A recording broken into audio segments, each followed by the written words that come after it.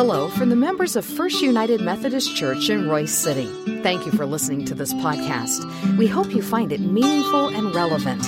You're invited to join us for worship anytime, and you can learn more about our worship options, location, and small group opportunities by visiting our website, fumcroysecity.org. Today, we hear from our pastor, Reverend Chris Everson. May God bless you as you listen to His word proclaimed. You'll be plenty warm. I've got you wrapped up in your mother's old blanket. Some start we've had, huh? A 90-mile walk. And for what? So you could be born in a stable? Back at home in Nazareth, I would have been able to build you a fine crib. But here, no crib. Now you must rest in the hay. If only I knew what I was doing. Your mother, now she's the one that's certain, having had the visit from the angel and all. I had a visit from an angel too, you know. I wrote it down so I wouldn't forget. Joseph, son of David, do not fear to take Mary as your wife, for she will bear a child, and that child will be the Messiah, and you shall call his name Jesus, and he will save the people from their sins.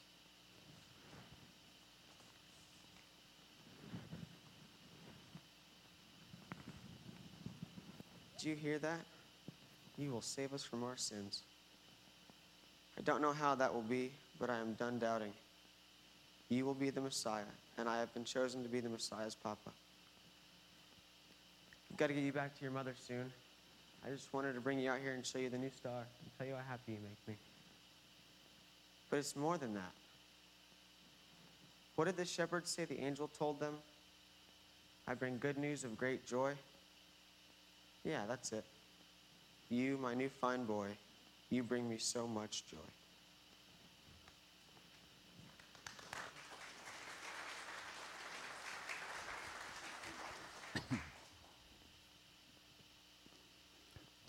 Would you please pray with me?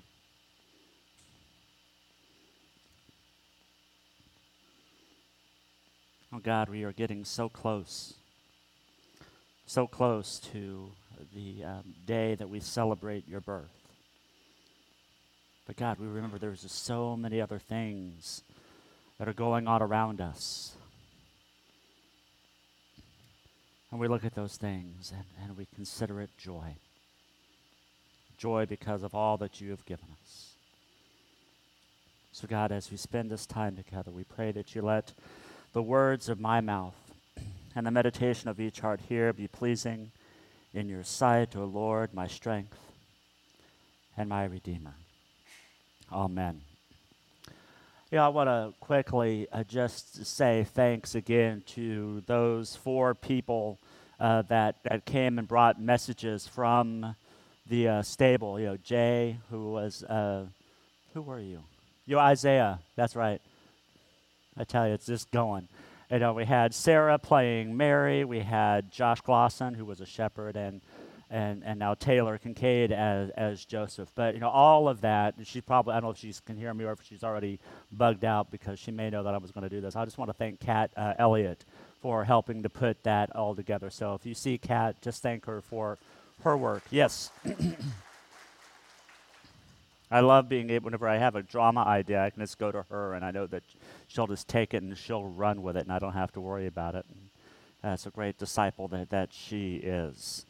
I was thinking about today's message, and one of the things that kept coming to my mind was this new trend. I guess it's a trend that's been going on for maybe about 4 or 5 years of gender reveal parties, where couples who are expecting, they'll gather their family and their friends together, and they'll do a gender reveal, like popping a balloon or having something. I know the Gilkinsons, I know they don't mind me pointing this out. Their daughter is expecting, and they did a gender reveal that was really, really cool.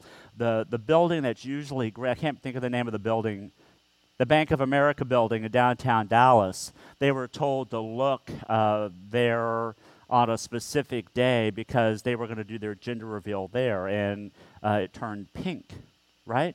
Yeah, I want to make sure I had the right color. Turned pink, so that the girl could see that they were going to have a granddaughter, and those are cool. But one of the things that caught me, and this is one of those rabbit holes that you can go down, is going to YouTube and looking at gender reveal fails. So funny.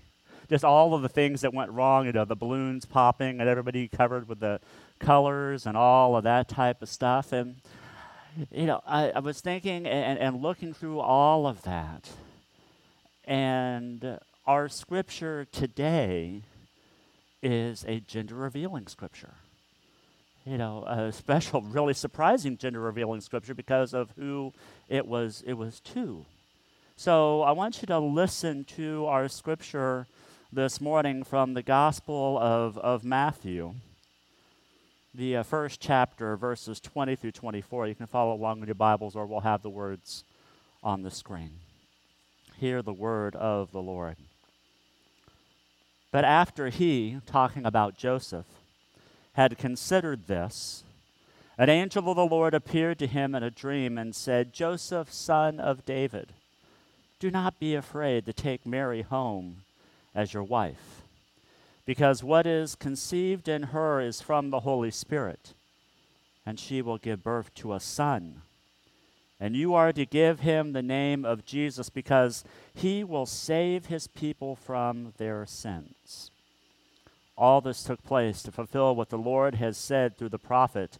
The virgin will conceive and give birth to a son, and they will call him Emmanuel, which means God with us. When Joseph woke up, he did what the angel of the Lord had commanded him, and took Mary home as his wife. The word of God for the people of God. Thanks be to God. What a scripture. What a passage for us to contemplate and for us to remember this morning.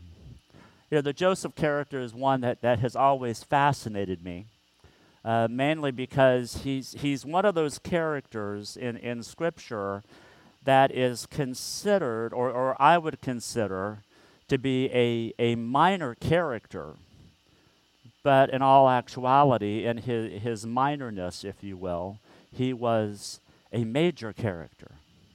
And what I mean by that is, even though we don't see much of Joseph throughout all of Scripture, the short amount of time that we see him or hear of him, he played an extremely important part.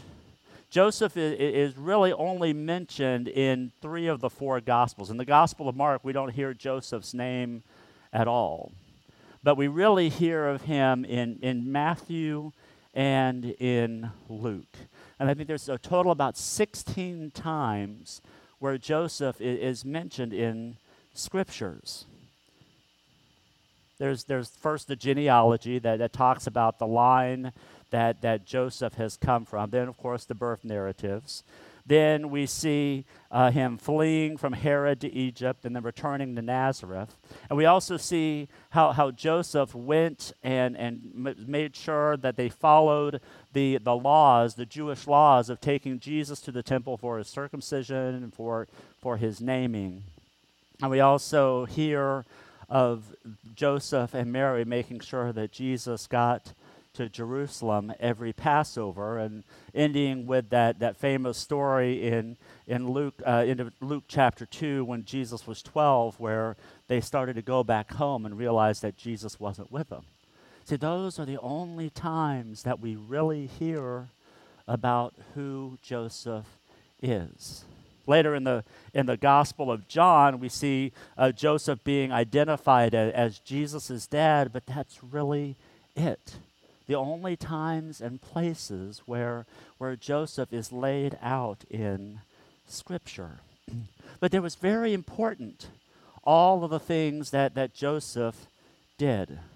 First, through his genealogy, laying out that he was from the line of David, so that Jesus would be a part of the line of David. Then following the rules and the customs, as I said, but I think the most important thing was that Joseph took the role of protector of that tiny baby, and making sure that he was listening and observing those signs that God had given him to make sure that Jesus was protected by going to Egypt. And for me, I crack up when I hear about that, because I think of another Joseph way back in the book of Genesis, who was sent to Egypt when he was tied and bound. And by him being sent to Egypt, it helped save his family, to protect them and to make sure that they were provided for when the drought came and the family had to move from the promised land to Egypt. See, that role of protector, that role of somebody providing was laid out all the way in Genesis, but it was something that Joseph, the earthly father of Jesus, continued to do as he held this little baby. You know, I have a grandson, Samuel, and while Samuel is not, biologically mine, he is my grandchild. And I remember the day that he was born. And I remember going to the hospital with Tracy and waiting in the waiting room. It was a horrible weather day in Dallas. There was some tornadoes that were hitting in the area, and I remember sitting in the waiting room and hearing the warnings that there were tornadoes in the area and wondering, what in the world are we going to do? But we waited, and we stayed there, and after midnight, we finally got the call that Samuel was born. And we were able to go back to where Deborah was, and I had the opportunity to hold this little baby. And any time you get to hold a little baby, there's always joy. There's always joy, and there's always a sense that you will do whatever you can to protect the one you are holding. So that is what I feel like what Joseph was feeling at this time. But Joseph was holding something a little bit more than just a stepson. He was holding the hope of the entire world. He was holding somebody that would be there to not only bring peace to the world, but to save him. In our scriptures, we hear that Joseph was given the opportunity to name the Christ child. And there were two names that this Christ child was given. First was Jesus, and this was the name that he and Mary gave him when they presented him in the temple. And Jesus means one who saves. And Taylor mentioned that in his little script about how Jesus came to save all of God's people. And that's extremely important, because we know that we can't save ourselves. That it's taken someone to step in the gap for us, to save us from our sinful natures, to make us one again with the one who loved us and created us. But when we stop there, we miss the important part of the story. Not saying that us being saved from our sins is important, but what are we saved for? And I think God gives us what we are saved for by the second name that this Christ child was given. And that name is Emmanuel, which means God is with us. We're given a picture of how this God, how this Jesus came to live and experience life with us. No other scripture puts it the best way except for John 1:14 that says that the Word became flesh and made his dwelling among us. We have seen his glory, the glory of the one and only Son who came from the Father, full of grace and truth. See, it is that gift, that face-to-face gift, that we can experience the joy given through Christ. That we can experience this life because we know that God, through Jesus, has experienced this life also. He knows joy. He knows peace. He knows pain. He knows what it feels like to comfort. He knows what it feels like to lose those that he loved and he cared for. But the thing that we must remember that Jesus just didn't come to experience life like we experienced, but Jesus came to preach a message. And we hear that message in Mark chapter 1, verse 15, when Jesus himself said that the time has come, that the kingdom of God has come near, to repent and believe the good news. Now, we have a tendency to only focus on the repent and believe the good news, but as followers of Jesus Christ, we must remember that he gave us a message that the kingdom of God has come near. And what that means for me, and I hope that means for you, brothers and sisters, is that the kingdom of God is not something that we wait for. That one day we will be able to experience, but that since the kingdom of God has come near, that it is something that we can participate in right now. That the work that we do, that the joy that we feel, that the fellowship that we have with one another is a way that we participate in the kingdom of God among us. See, when we say God is with us, it doesn't mean that we know that God was here at one time, but that God continues to be in and around us. And we live in that. And we know that the main way that we experience that is through the joy of being a child of God. So how do we understand that? How do we know that? First of all, we must know that our entire lives matters to God. Everything that we are, everything that we do, it matters to God because God wants to have a with us life. All the time that we spend in worship, all the time that we spend to serve one another, all of that matters to the God who loves and cares for us because God has given himself to us. And we have this hope. We have this peace. We have this knowledge that when we feel like we can't do it, when we feel like we're at the end of our rope or we feel like we just can't go on, that is where God's strength comes in. 2 Corinthians 12:19 says it this way. God says to us, "My grace is sufficient for you, for my power is made perfect in weakness. Therefore, I will boast all the more gladly about my weakness so that Christ's power may rest on me." See, my friends, we have a tendency to take the Christmas story and place it as a time and space and something that has happened in one particular moment, but it's a story that we should live out over and over again. The indwelling of Christ in us gives us strength when we can't go on.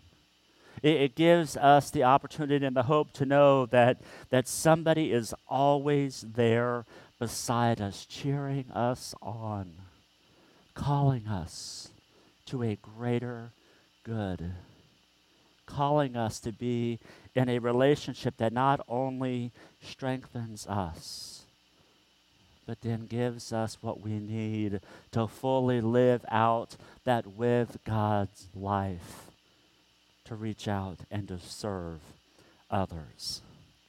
See, we miss the mark when we fail to realize that when we hold on to the with God life, then we are then called to acts of justice, acts of grace, and acts of mercy.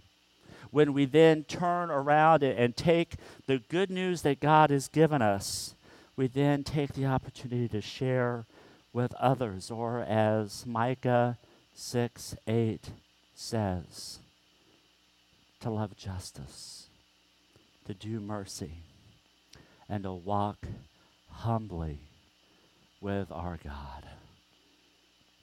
My friends, that is what the message of Christmas is about. It's not about gifts. It's not about trying to do whatever we can to make other people happy. It's not about trying to decide who wins and who loses, but it is all about a Savior who came for us to free us from our sins so that we can then live a with God life, to proclaim the good news that Christ has come for all people.